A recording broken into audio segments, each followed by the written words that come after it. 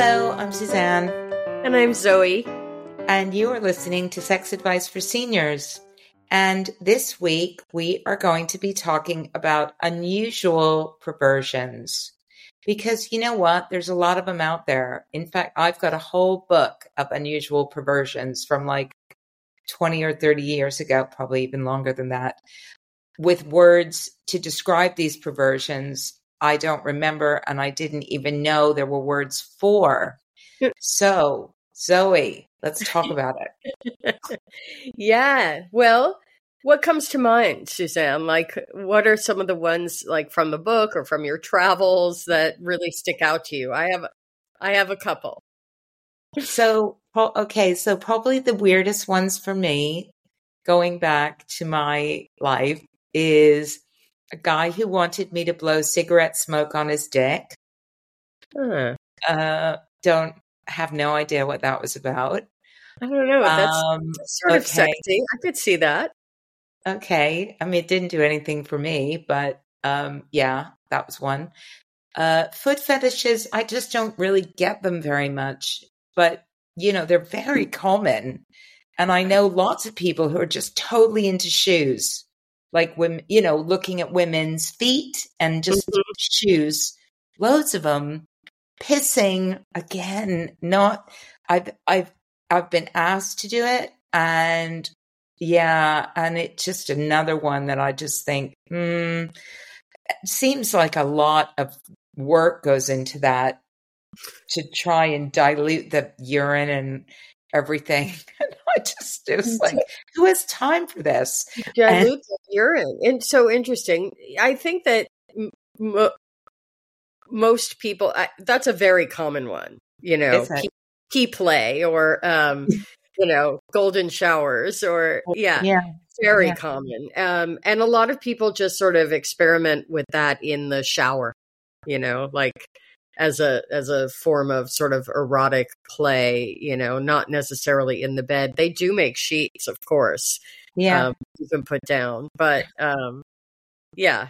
And, I've had some lovers, one in particular who was really into it. Really, like, that isn't a turnoff for me. I mean, there are so many different ways to talk about kinks like this. And usually when someone has an unusual or strong kink, it isn't necessarily like, it's great if you can find two partners who are really turned on by, you know, urination and things like that, or toe sucking or whatever. It's great when you meet your counterpart, the two puzzle pieces like fit together. But very often someone's kink is not a turn on for their partner, and then you've got to figure out how to handle that.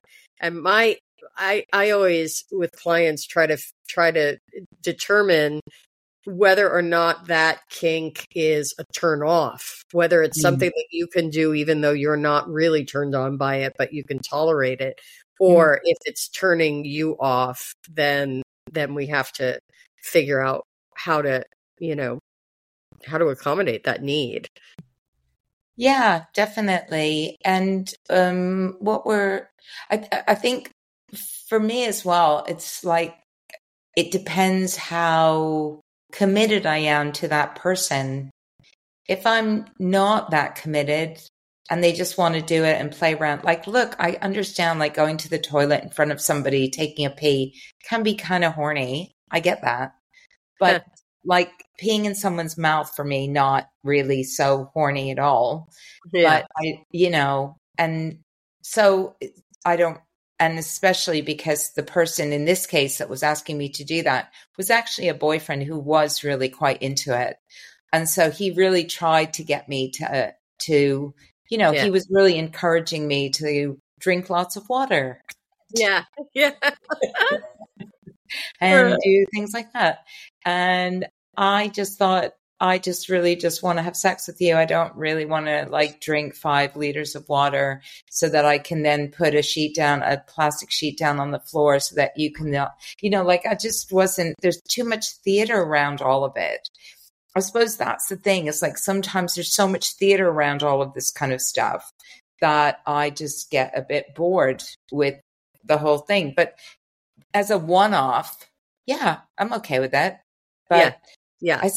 but if it's two goes on, and also I suppose the other thing about these kinks is, like, for instance, years ago, I had a friend who told me that her partner used to, every time they had sex, he would set up on the bed like what he wanted her to wear and put the shoes out and the lingerie and everything. And that would be the signal to her that he wanted to have sex with her. And it started to become very predictable. And she started to resent the predictability of that, because it felt like without that all of that, he wasn't interested.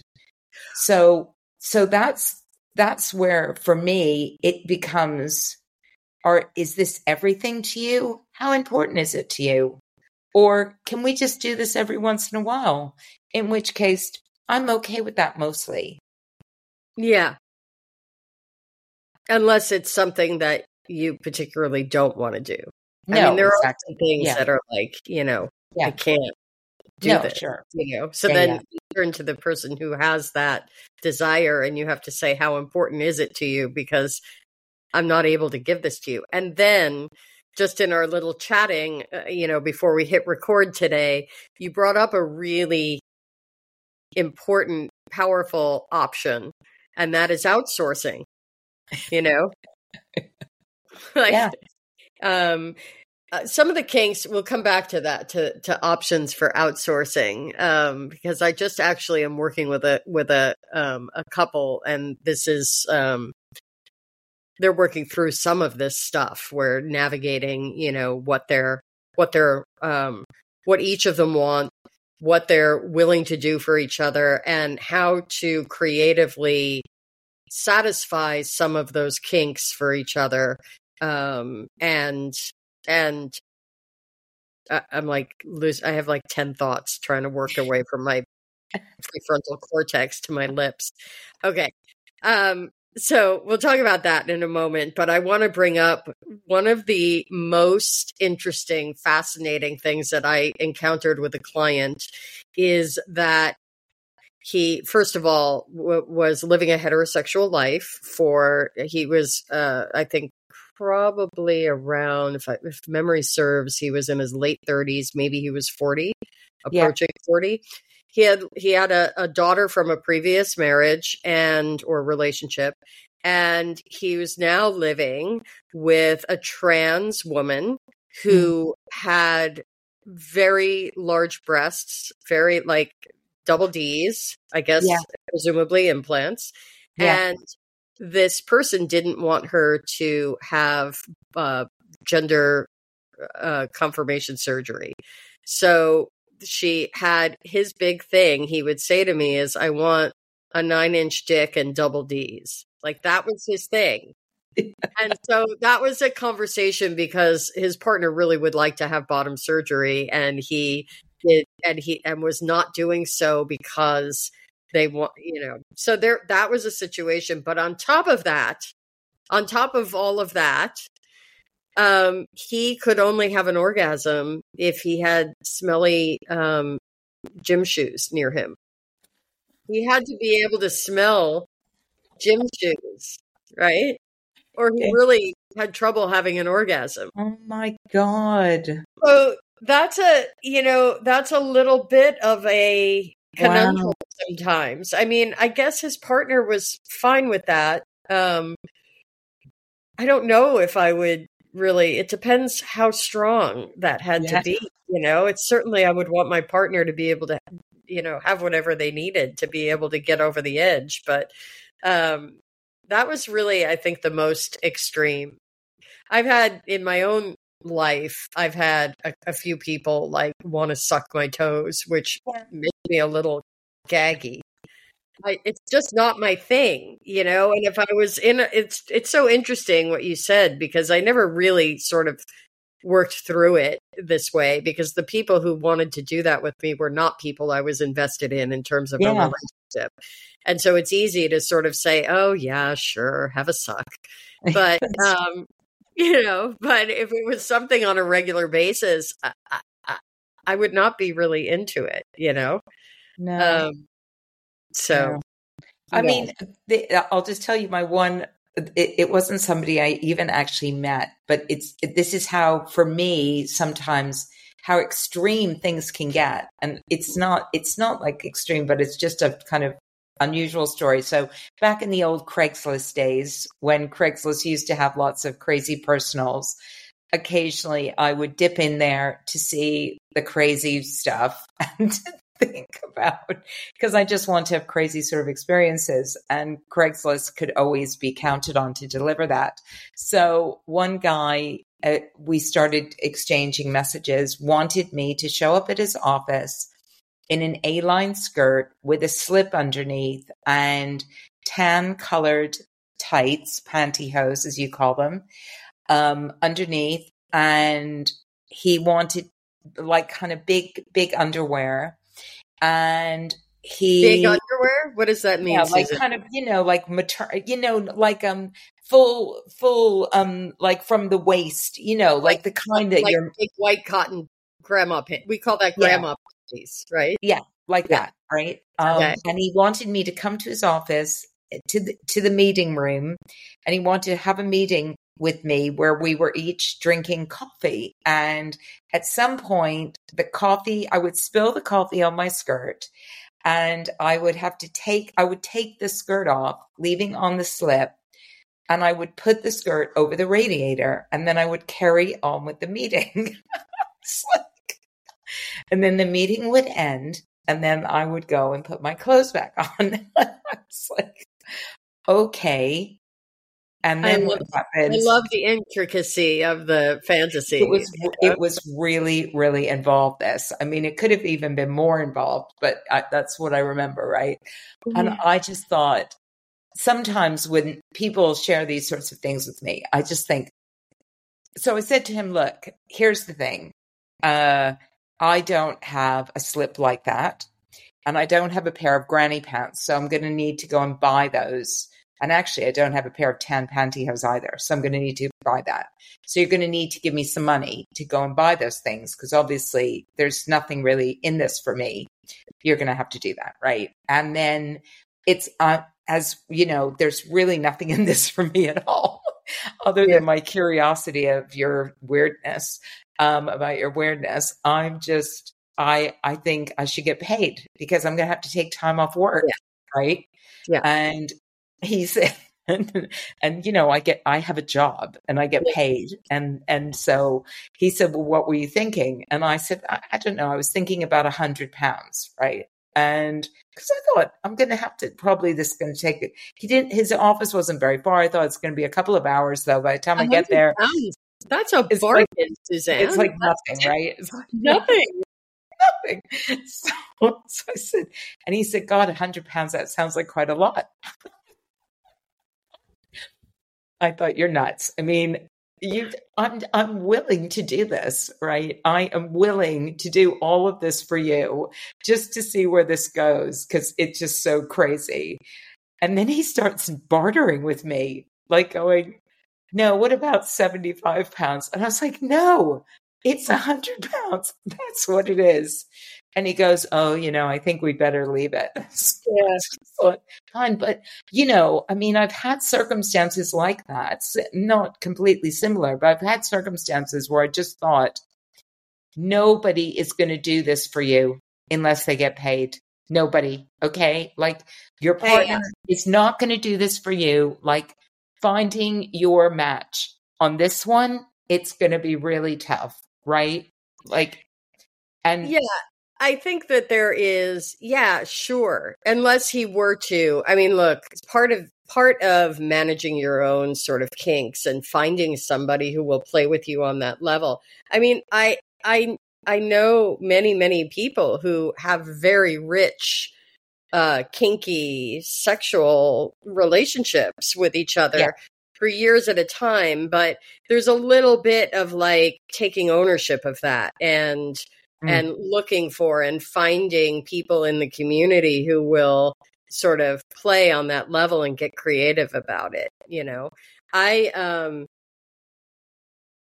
I love, one of the things that I really love is that my husband, first of all, have you watched the film Secretary?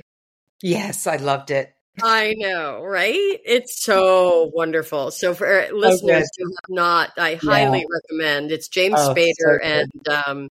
and who is it? Maggie Gyllenhaal. Oof, Right? so hot.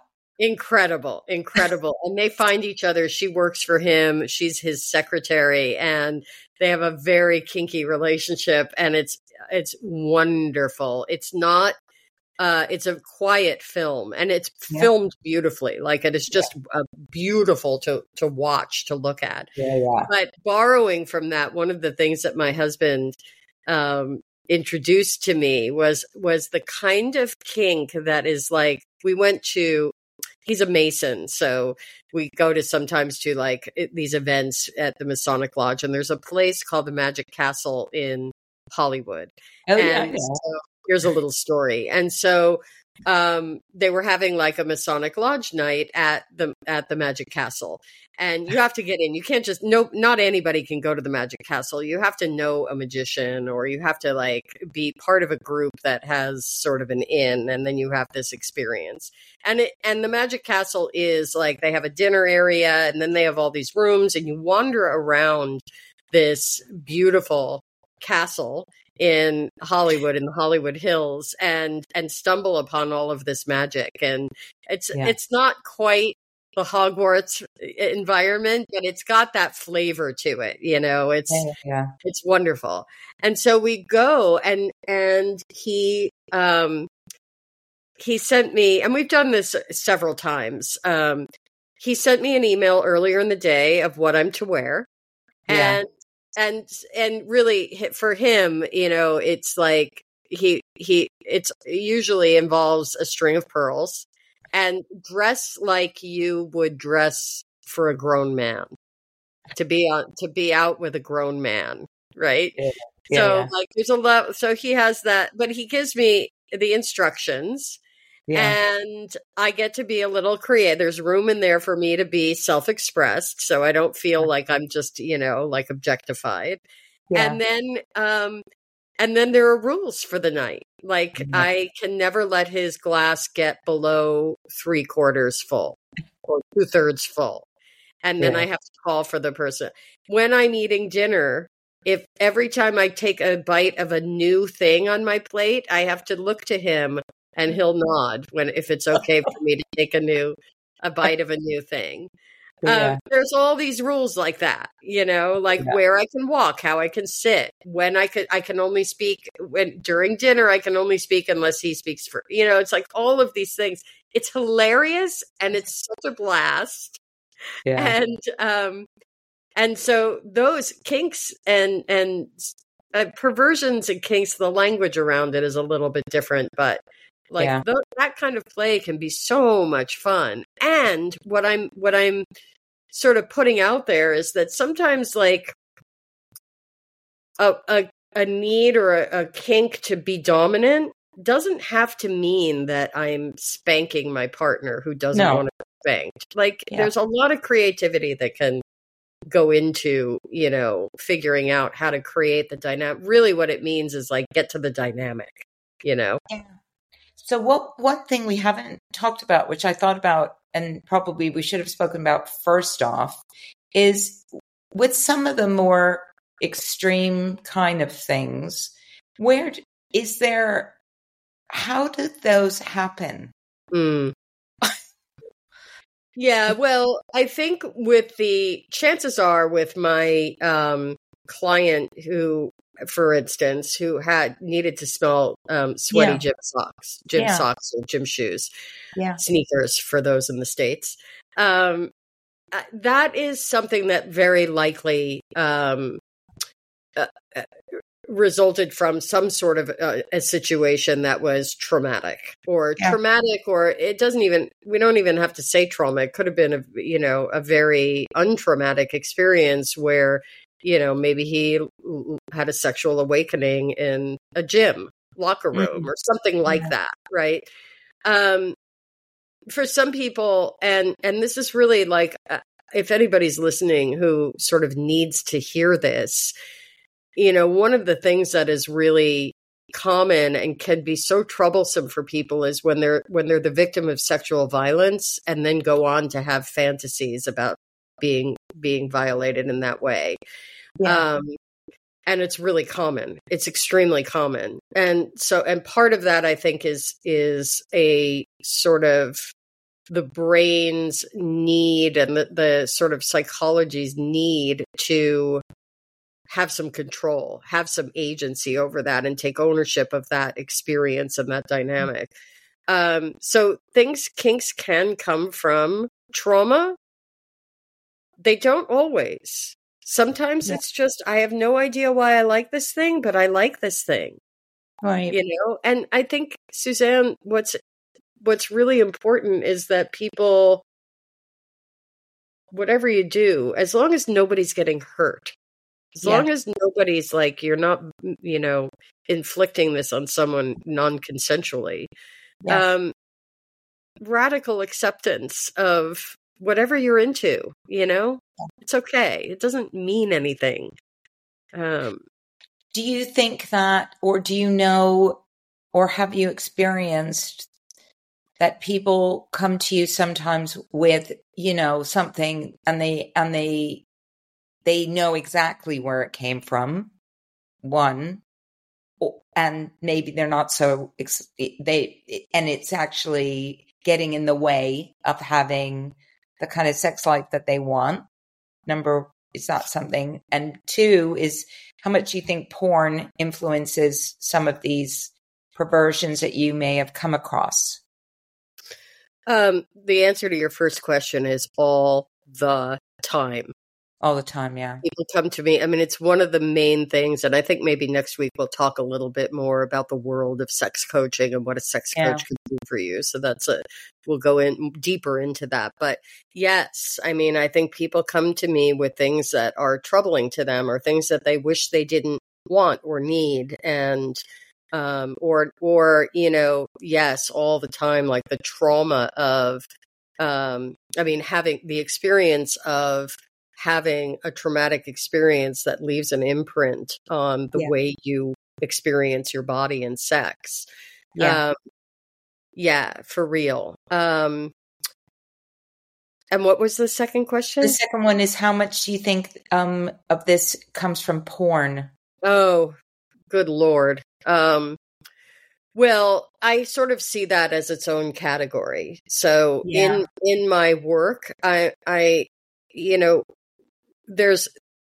I often refer to, like, we have no pleasure-based sex education, right? Yeah. And that's something that's really missing. And I know you have a friend or a colleague who is really doing a lot of great work in that. And there are people, and but porn is the de facto sex education. I think that porn and people who have really learned about sex through watching pornography have a very distorted idea of how bodies respond. And there is a huge imprint. I mean, I work with recovering porn addicts all the time. And so there's a lot of that. You know, if they're watching kinky porn sex, then a lot of those kinks work their way into their arousal template, what's clinically called an arousal template. Because I think, you know, that one of the things about when you watch too much porn is that you get bored of the boring, you know, of the fairly pedestrian stuff fairly quickly.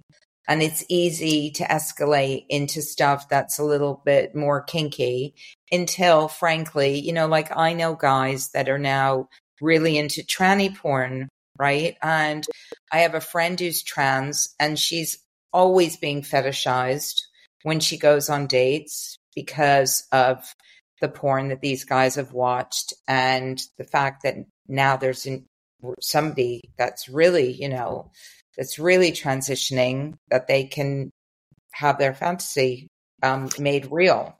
So I think that, you know, for me, I see a lot of that sort of stuff. I've spoken about it on TikTok as well, but I think that, you know, like you said, look, perversions aren't unhealthy unless the person that you're with just doesn't want to do them and Yeah. or it's just not really their thing. And then you have to kind of figure out what you're going to do. We mentioned outsourcing, and, I think that's a big step. I did, and maybe a bit risky as well. I mean, I know a friend who is now with a guy they're both into BDSM, and his wife wasn't. So she said, go and do that with somebody else. And he said, okay, I will. And went, to the BDSM, went on FetLife and found somebody that was, and then they eventually got together because that kink was really strong for both of them. And so that then kind of overtook all of the other components in his marriage that were, Yeah, well, yes. I think, there's also outsourcing to a professional. Like I talked a couple of weeks ago about my experience with a professional dom. And that was not sexual. We didn't have sex. He didn't get aroused. He wasn't, it was, so there are ways in which you can play out depending on what the kink is. There are ways that you can sort of play that out in a way that is less likely to threaten the emotional component of a partnership, I did want to mention though that one of the things about porn and kink and perversions and kinks and things is that the escalating sort of endorphin, the heightened, riskiness or kinkiness, or I think that is, it's part of the addiction, and there's a lot of, I'm all about intimacy, right? My book is Radical Intimacy, which is partly sex, partly physical intimacy, but it's also all kinds of other intimacy. And what happens with porn addiction or people that need to have this elaborate, like laying the clothes out and having the story, all that play is wonderful and can be very healthy. And you will often see people who have an aversion to or disordered in terms of intimacy and their ability to be present and connected and to really have some of the hottest sex I've ever had. I mean, really, truly the hottest sex I've ever had involves none of that other stuff. In fact, from the outside looking in would be like a big snooze fest. But holy moly, can that real connection and that real presence with each other, that intimacy can be unbelievably exciting and pleasurable and like soul stirring, Yeah. So there's a real range, and I just maybe encourage people to consider whether or not you're with somebody who can meet you where you want to explore. What a great way to end the show. And especially as it's the beginning of 2024, and I made a little video the other day about asking people to consider what it is that they want out of their relationships and whether that's what they're getting. So, so are you getting the kind of sex, relationship, love that you are seeking? There you go. As you enter 2024, ask yourself those deep, deep questions. Zoe, it has been absolutely fabulous, like always. And next week we're going to talk about what Zoe actually does for a living. Like, what does it involve going to see somebody? I'm curious to know. Yeah. Frankly, because can't wait to share. All right. Goodbye. Goodbye.